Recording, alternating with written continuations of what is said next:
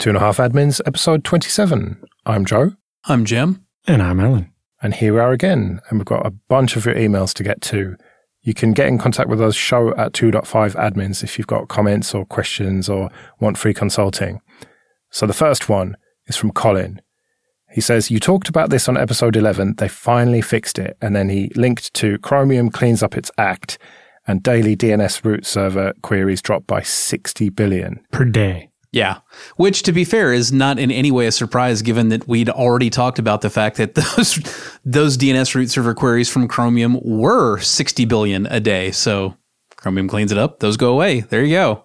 Bob's your uncle. Yeah. So before the update, the peak number of root DNS queries was 143 billion per day, and traffic has gone down to normal levels of 84 billion. Representing a 41% decrease in overall volume on the entire internet. Because, most queries don't make it to the root server, right? If you run your own DNS server, then once every couple days, you might have to ask the root server, who does .com again? Once. But because Google was just making up random things and poking the root for it, it was asking about made up names to make sure that your ISP wasn't lying about the results from every machine running Chromium. Yeah, which it turns out are quite a lot. So good they finally fixed it. Okay, Michael says, regarding a Samba Active Directory server, Zential has long provided a reasonably good Samba 4-based Active Directory server with a GUI. That's Zentyal. I had not heard of this. I think I might have at one point, but I'm still with Jim's point that if you need Active Directory, then you probably want Windows in actual Active Directory. And if you don't, then why are you doing Active Directory anyway? Do something more normal. I haven't used it for anything in production. It looks like a reasonably competent, I'm not sure if it's actually web-based or just looks web-based, but it's one of those kind of thrown together like it works, FreeNAS-ish looking interfaces that you can fill out text boxes and click buttons and hopefully in theory manage a small Active Directory. I'm not sure how valuable that really is to most people, but if that's the thing you want, there it is. All right. JS Billings said, regarding CentOS with no IP tables rules, if they're running CentOS 8, FirewallD uses NF tables, not IP tables, in brackets netfilter. So I wouldn't expect any rules to appear from IP tables commands. So that's a good point that, newer CentOS and by extension RHEL versions are using NF tables underneath FirewallD. And I guess that's one argument for using, an abstraction layer such as FirewallD is if the underlying technology changes, your knowledge of the higher level abstraction is still good and you don't have to learn a new thing. But crusty old curmudgeon that I am, my interpretation is to be more along the lines of that's just another excuse not to learn the actual thing and how it works. Okay, Chris says, in a recent episode, you heard from a listener regarding replacement of his Synology NAS. I know he mentioned being comfortable on the command line, but listening to his requirements, Unraid is a perfect fit for him. He gets VMs, Docker, and support for a RAID-like array, SnapRAID, of whatever hard drives he wants to slap into the server. Curious what you think. I don't run Unraid myself. I'm all Proxmox and VMware ESXi on my servers. But I've seen how amazing Unraid is for your home user who just wants a home server to play around with. I don't know that I would call anything amazing if I hadn't used it myself. I don't know. I just find the idea of skunky RAID things of just whatever disk I happen to have laying around means that the person's not that interested in the integrity of their data. I would agree with that. If performance is something that matters at all to you, that's also very much going to be an also ran. Basically, it kind of boils down to if you don't really care and you just want to make this hodgepodge of whatever randomly sized hard disks you could find lying around into a big thing, Unraid will do that for you. If that's all you want, then maybe that's the solution that you're looking for. That's not what I want. I want guaranteed, very high quality data integrity. I want high predictable performance. I want an actual, game plan, and Unraid is not really the solution for all that. Okay, Ben and a bunch of other people said, I would like to point out that Microsoft has a streaming platform called xCloud, currently only on Android, but coming to other platforms this year. all Microsoft published titles release date and date on it too. So that is something that we failed to point out when we talked about game streaming. I don't think of xCloud as being a thing properly yet because it's still not properly released. It's kind of like still in beta in my mind. So yes, we should have mentioned this as the bottom line, but it's not something like Stadia, which has been officially launched in my mind. And that's my excuse for not bringing it up. It looks like it's something that will be very interesting when it's actually a thing that, you can get your hands on and poke at. I love the idea. And, maybe it will do a better job with what it's trying to do than, frankly, Stadia has with its, but it remains to be seen. For right now, it's very interesting vapor. All right. Matt asked us on Twitter, what are your best or favorite plugins for Nagios? Now, you two seem to assume he was asking what plugins you had written, but I think it was more a case of what your favorite plugins are that you have used for Nagios. That's the same answer, though. The plugins that I have used are A, the ones that came with Nagios, and, B, the ones that I wrote. I do not go just randomly grabbing plugins off the web and adding them in willy-nilly. Oh, I have a couple of random Perl scripts from other people that we've found and used or extended into our own thing. But I think the biggest one that I love is the one that checks the SSL certificate expiration date on a bunch of domains for us. So it catches when Let's Encrypt isn't updating automatically properly. So if that ever happens, we get told, hey, the certificate is going to expire in 20 days and it should have auto-renewed at 30 days. Go look at it. Ah, does that actually ever happen though? Yeah. Oh, I found Let's Encrypt to be really solid for me. Right. Well, it depends on the tool. We had a problem. One of the domains expired and acme.sh didn't complete its run because of it. And so it renewed the certificates, but never restarted the web server because one of the certificates was missing. Yeah, you can also have an issue. Let's Encrypt changed their authentication mechanisms and deprecated one of the older ones, and so you would have to update the plugin, or your renewals would eventually fail. Mm-hmm. I think a lot of the answer to your objection there, Joe, with Let's Encrypt is really solid. I haven't had that issue. Well, how many hundreds of domains are you renewing with Let's Encrypt? Well, indeed, yeah. True. Mine's a handful, yeah. And Certbot seems to have been fine and just gets updated with, unattended upgrades and has just been totally flawless for me. You don't even have to set up your cron jobs anymore. It just does it automatically for you. Yeah, it's great. But, it still comes down to, are you monitoring things or aren't you? And if you're not, things break and you find out about it when you find out about it. If you are, you find out immediately, or better yet, before they even break. Yes. If you're not monitoring your expiration dates on your SSL certs, then you don't find out until people are calling, why the crap doesn't my website work? If you're monitoring it, then, there's a week left to go and your phone says, hey boss, I should have gotten a new, cert by now. And you got another 7 days to figure out what's going on and fix it. It's a huge difference. Yeah. With ours, it's, the certificate's down to 3 weeks left and it should auto renew at 4 and a bit. Yep. So obviously something's hinky. Also, still not everything is Let's Encrypt. I still have quite a few sites that I have to deal with that for whatever reason, the client is not comfortable with Let's Encrypt or is just, hell-bent on having one of the expensive, more than domain validated certificates that you have to purchase. And, the plugin functionality that we're talking about, I think I ended up just writing my own for that. There are a few random ones you can find, but it's pretty basic. And either way, the point is you don't have to worry about whether it is or isn't Let's Encrypt. You just say, hey, this is a domain and I want to, make sure that the cert's healthy. And I want to be warned X days out, if it's about to expire. Yeah. If it's got less than 30 days left before it expires, start nagging me once a day. And then if it gets down to 7 days, start nagging me once an hour until I fix it. Because we have a couple of wildcard certs from before Let's Encrypt that, it was buy it for 2 years at a time to avoid the problem.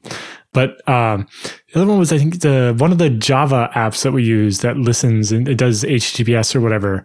You had to fully restart the whole Java application for it to reload the certificate. And that would interrupt things that were happening in that app. And so we ended up having to come up with a solution in order to switch to Let's Encrypt away from a year-long certificate or whatever, of having to put an Nginx reverse non-HTTPS proxy in front of it to terminate the SSL and be able to, reload a new certificate every 30 days instead of doing it in the Java application just because it didn't support reloading the certificate without having to restart the whole app. I'll also point out that not every certificate that you want to monitor that way is HTTPS. Sometimes it may be IMAPS or SMTPS. And matter of fact, that's one of the more common issues that I have with Let's Encrypt certs specifically. I have found it to be less than super reliable, the process of actually bouncing. I can't remember now if it's Postfix or Dovecot. I think it's Dovecot that's been a pain in the butt about that. You got to bounce the whole service to get it to reload the certificate. The certificate itself refreshes fine, but the mail server won't pick it up until you kill and restart the entire service. And if you're monitoring that, then you'll get some idea that something has gone wonky and you can shell in and you can manually restart it before anything goes bad, as opposed to, again, getting a call from 50 users in an hour saying my email stopped working this morning. Yep. Then one we wrote ourselves monitors the total amount of bandwidth the server has pushed out since whatever anniversary we tell it to care about. And we use this for some of our rented servers where we have a quota. You're allowed to upload 20 terabytes a month. And so as the server gets towards that quota, we change our load balancer mix to not use that server so much so that it doesn't run over. And it does this proportionally through the month. So, if we're halfway through the month and we've used 75% of our bandwidth, we need to send less traffic to that server. I wrote a simple one, check all disk space that, does exactly what it sounds like. It takes all mounted file systems, excludes the ones with special, file systems like TempFS or DevFS, or there's a couple others that you wouldn't want to check disk space on because it's not really applicable. And then just warns you if any of them are getting close to either, out of space or out of inodes. That's come in pretty handy. So is there not one central repository for Nagios plugins then? There used to be a thing called Nagios Exchange or something with a giant list of them, but it's not curated in any way. Exactly. Nagios Exchange is a good place to get ideas. It's a good place to see how you might write a plugin for something. If you're very code averse and adventurous, sure, you can just go there and grab something that looks good and try it out and say, yep, good enough. But that's kind of not how either Alan or I roll. Fair enough. Okay, this episode is sponsored by Linode. Go to linode.com/2.5 to get started with $100 free credit. Whether you're working on a personal project or managing enterprise infrastructure, Linode offers simple, affordable, and accessible cloud computing solutions that allow you to take your project to the next level. Simplify your cloud infrastructure with Linode's Linux virtual machines and develop, deploy, and scale your modern applications faster and more easily. Linode has 11 global data centers and provides 24/7, 365 human support with no tiers or handoffs regardless of your plan size. In addition to shared and dedicated compute instances, you can use your $100 credit on S3-compatible object storage, managed Kubernetes, and more. Let us know about the projects you've been using Linode for, and we might mention them on the show. Our website is hosted with Linode, and we're really happy there. So go to linode.com/2.5 and click on the Create Free Account button to get started. That's linode.com/2.5. Let's do some free consulting then. If you want to send your questions in for Jim and Alan, show@2.5admins.com is the best way. And thank you everyone who is supporting us on PayPal and Patreon. It really is appreciated. You can go to 2.5admins.com/support and you'll find links there. So go and check that out. And remember, for $5 or more per month on Patreon, you can get an advert-free RSS feed. So the first one then is from Julian. I'm wondering whether ZFS would be of any use to me in ensuring integrity of data stored on a PC. Yes. Obviously. I have a laptop that has a second hard drive that I use to store my data, mainly photos and archives of work that he doesn't need instant access to. To back up the data, he has a small script that uses rsync to mirror the data to a 2 terabyte external drive. He's been using this setup in some form or another for about 10 years, so the amount of data is not insignificant. Both drives are currently formatted to ext4, as is the OS drive in the machine. I've recently added a third drive that I only back up once a month, but I'm worried that the current setup is still a bit risky and that bit rot or drive failure could sneak up on me. I don't want to end up in a situation where the data on the laptop gets corrupted and I end up corrupting the backup because I didn't catch it in time. Do you have any suggestions for avoiding this kind of issue using ext4, or would ZFS be a much safer bet? How can ZFS be used to check data integrity on a single drive? Is there anything I can do better that doesn't involve a NAS with a crazy number of drives? Yes, ZFS would be a safer bet. Checking data integrity on a single drive is super easy, super simple. If we're talking about Ubuntu ZFS, when you install it, you'll automatically get a cron job that scrubs your pool once a month. What a scrub actually does is read every single block of data written to that pool and check it versus its integrity checksum, and it will let you know. Let you know is maybe a little bit too strong. It'll show up in zpool status if you have any checksum errors. Now, with only a single drive, it won't be able to fix it, but it will absolutely detect that. And if you're looking at zpool status, you'll know. There's a Z daemon, which you can configure to email you information about this, which I think we've covered on the show before. I'm not at all a believer in email-based monitoring. There's too many ways for it to go wrong.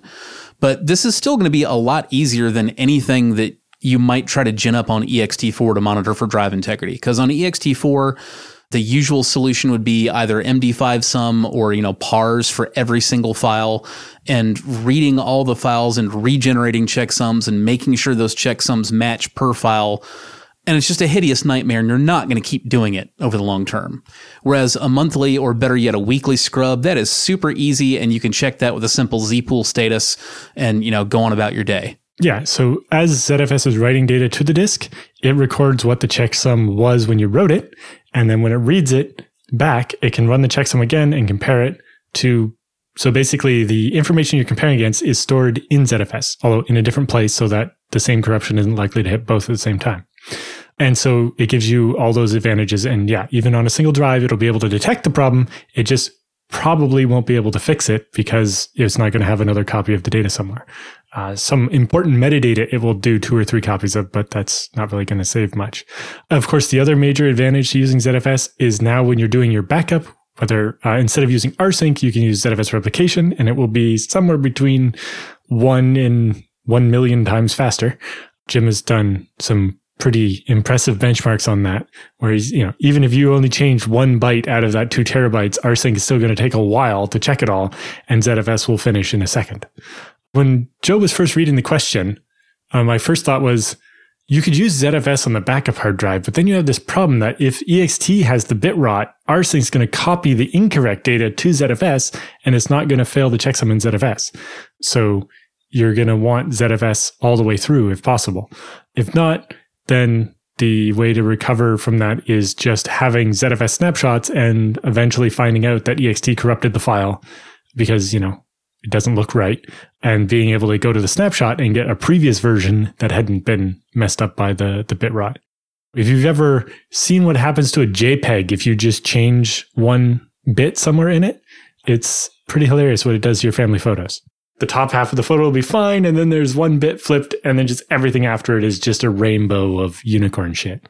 So you said that either you have to manually check zpool status or have it email you, which is not a great option. What are the other options then for being alerted to this? Well, generates a system level notification. So, at some point Ubuntu could hook something up so it does like a little notification in your desktop saying, hey, there was a checksum error or something. Or I think with Z, you can have it run a script that will do whatever you want it to do. It's just a matter of configuring the ZFS event daemon to do something. Or if you're on FreeBSD, it's devd. We'll get the notification, and then you just tell it what you want it to do with that information. Or if you're feeling more hardcore, another option is pluggity plug. Use my project Sanoid, which includes Nagios plugin functionality, and you can just issue Sanoid --monitor snapshots. It exits 0, 1, or 2 for OK, warn, or crit as Nagios expects. You install a Nagios monitoring application like the free ANAG for Android on your phone, and then at that point, if at any time you have checksum errors showing up on your pool, you'll immediately have your phone go bzzz in your pocket and warn you about it. Yeah, and the nice thing that ZFS does that a lot of other file systems can't is that you can do zpool status -v, and when there was corruption, it can tell you which files were impacted. And it's like, you need to restore these 3 files from your backup, instead of just saying, hey, your whole file system is probably suspect now. All right. That's enough ZFS love. Never. No, it's not. Never. Yes, it's enough for today, let's say. So Harold writes to us, what advice would you give to friends who are technical enough to want to turn an old PC into a NAS, but who don't want to pay for proper gear? What would you say to them when they start asking about connecting to it from outside their LAN? I have a friend in this situation, and saying learn it all properly doesn't seem to be an option. He is determined to blunder his way through it. How do you want to connect to it from outside the LAN? Are we talking like you want to do a OwnCloud, Nextcloud type thing to be able to access the photos on your NAS from your phone? Or are we talking about something completely different? I don't know. We could be talking Plex. We could be talking all sorts here. But I suppose the crux of this question is, how do you advise people who know just enough to get themselves in trouble, I guess? Well, number one thing is don't put your NAS on the internet. Do something different. Like, Plex is more, it connects out and mediates connections for you. And so it's not just anybody on the internet can reach into an open port and see what's on your Plex. Yeah, I think the biggest advice, basically, it's just what Alan was just getting at. Don't connect it directly to the internet. Don't set it up where you can just poke at the services on that machine. Use a proper VPN solution instead, whether that's WireGuard or, Nebula, or I suppose OpenVPN. But I would certainly go WireGuard these days. And what about the not wanting to pay for proper gear and wanting to just turn an old PC or laptop into a NAS? If your goal is to learn about NASs and stuff, sure. Or if it's to, just to host a Plex with stuff that's replaceable, sure. If you're trying to build something to keep your data safe, then reevaluate your priorities. No, if you're trying to keep your data safe, have a proper backup. I mean, that's really the thing. And that's something that I see people getting wrong over and over and over again. I get really fed up. Sorry, I read it, Our Data Hoarder, folks, but that's one thing that I get fed up with over and over in places like, Our Data Hoarder, is people just go on and on about what CPU and what NIC and, only ECC RAM and this brand of hard drive versus the other because I can't possibly lose my data, and they don't have a freaking backup. Absolutely, you can repurpose some old PC, however janky it may be, as your NAS and throw all your data on it. And that's fine. Just, if it's too important to lose that data, have a backup. Maybe that backup is another janky old PC that you've turned into a NAS, and that's fine too. Synchronize between them, make sure that they are properly backing up and regularly, and you're fine. Yes. The real rule is if there are not 3 copies of it, it doesn't actually exist. Yeah, so maybe 2 janky setups and then 1 cloud backup. Or anything like that. Just, you have to have backups. RAID is about uptime, right? It's about availability. It's about making sure you can access the data right now. It's not about making sure the data is always going to be there. That's what backups are for. This last thing, he is determined to blunder his way through it. That suggests to me that Harold's going to be getting quite a few phone calls and messages of how to fix things. And how do you stop people hassling you all the time?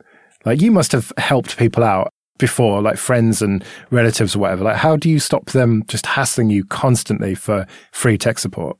Set expectations properly up front. Hey, here's some how-tos. You can follow this. You'll probably get where you need to go. I don't have a whole lot of time to help with this. If that's the case, maybe you really want to help those people and you want to take that baby on to raise. And if so, you do that. If you didn't set your expectations properly and you've got this person just hounding you, then, you got to nut up and tell them to bugger off at some point. Yeah. At some point, it's like, I do server stuff. Sorry, don't ask me about your malware problems. Or, it's like, I have an uncle, and when he has a serious thing, it's like, need some data recovery done. I'm like, well, that's going to cost. And he's like, yeah. I'm like, well, then we'll get it done. You're so tight, Alan, charging your family. That's not on, is it? It's not about being tight. It's about, I only have so much time. Like now, it would usually be, I'll refer you to someone because there's not an amount of money that would make me be able to shake loose some time. Yeah, I guess that's fair enough. There's also a difference between, helping family when they have a problem and, spend 12 hours recovering this screwed up file system for me. Yeah, but that 12 hours is mostly just letting it do its thing, right? Yeah. Well, I actually charged him per gigabyte of recovered data, I think. Fair enough. And it was like running like PhotoRec or something like that to figure out where the files were in the totally hosed NTFS file system. That 12 hours is something sitting on your bench running that you're at least having to lightly babysit the whole way through. And It's got to be to some degree in your mind for that full 12 hours, or you don't even remember to check it when it's done. I mean, all that has a real cost. There's only so much of that crap you can do. Yep. And that's why I don't do any of it anymore. Where do you draw the line with family then, Jim? For the most part, I don't set them up with things that are going to be, horrendous to maintain to begin with. My father-in-law does not have either a Windows PC or a Linux PC. He's got a Chromebox because that is the thing that it is the absolute hardest for him to accidentally misconfigure or screw up. And it's also one of the easiest for either me or my wife, who does most of his tech support, to help him with. So, you go in understanding what your expectations are and what their abilities are, and you supply them with a proper solution. If my father-in-law said that, he wanted me to set him up with, a NAS that was accessible from the internet, I don't know, you ever seen that GIF of the badger that sees something it doesn't like and goes, nope, nope, nope, and leaps off the cliff screaming? Like, that would be me. That's not something I'm going to do. Yeah, like the only reason my dad has a Windows computer is because he got into gaming when he got my old computer 20-something years ago. And so he still has a Windows computer, but that's the only reason he doesn't have something like a Chromebox. And my mom, she uses Facebook and that's about it. My mom can build a computer from parts. If I just dumped all the parts on the kitchen table, she could build the whole computer because she helped me do it so many times when, I was helping a friend as a business, or, when I'm like, all right, we're buying 5 new servers and we need to assemble them this weekend. And she can usually unscrew whatever my dad managed to screw up on his computer. But other than my parents, I don't really help anybody. Yeah, I mean, Joe, let's turn that around. What would you tell your mom if she said, hey, Joe, I'm going to do audio engineering on a podcast. Can you help me with that? What would you say? I just don't even with what I would say to that. I'd say, nope, and jump off a cliff, right? Well, I've got a video that I made someone of how to do basic stuff in Audacity, but it's just such a ludicrous thing that it's more like, what would I do? Say my brother asked me that. I think, because he's used Audacity before. He's got some idea of these things. I think for him, I would send him a link to this video that I made, which is not public, in case anyone's wondering, unfortunately, and just show him just how to do basic EQ, basic compression, basic balancing of the levels, and that would be it, I think. So then if he just keeps pestering you, on Google Meet and email and everywhere else saying, well, I don't get this and I don't get that and I don't get the other, and, constantly wanting help, what do you do then? I really don't know. At some point, you nut up and however politely tell him to bugger off. I mean, that's really what it comes down to. Yeah. Setting expectations properly up front can make it a lot easier to draw that line if you have to, and make it less likely that you will have to draw that line because they know this person might be my family, but they're not going to spend their entire next week doing this stuff for me. But if it doesn't, well, human problems require human solutions. There are these things online that can teach you how to do things.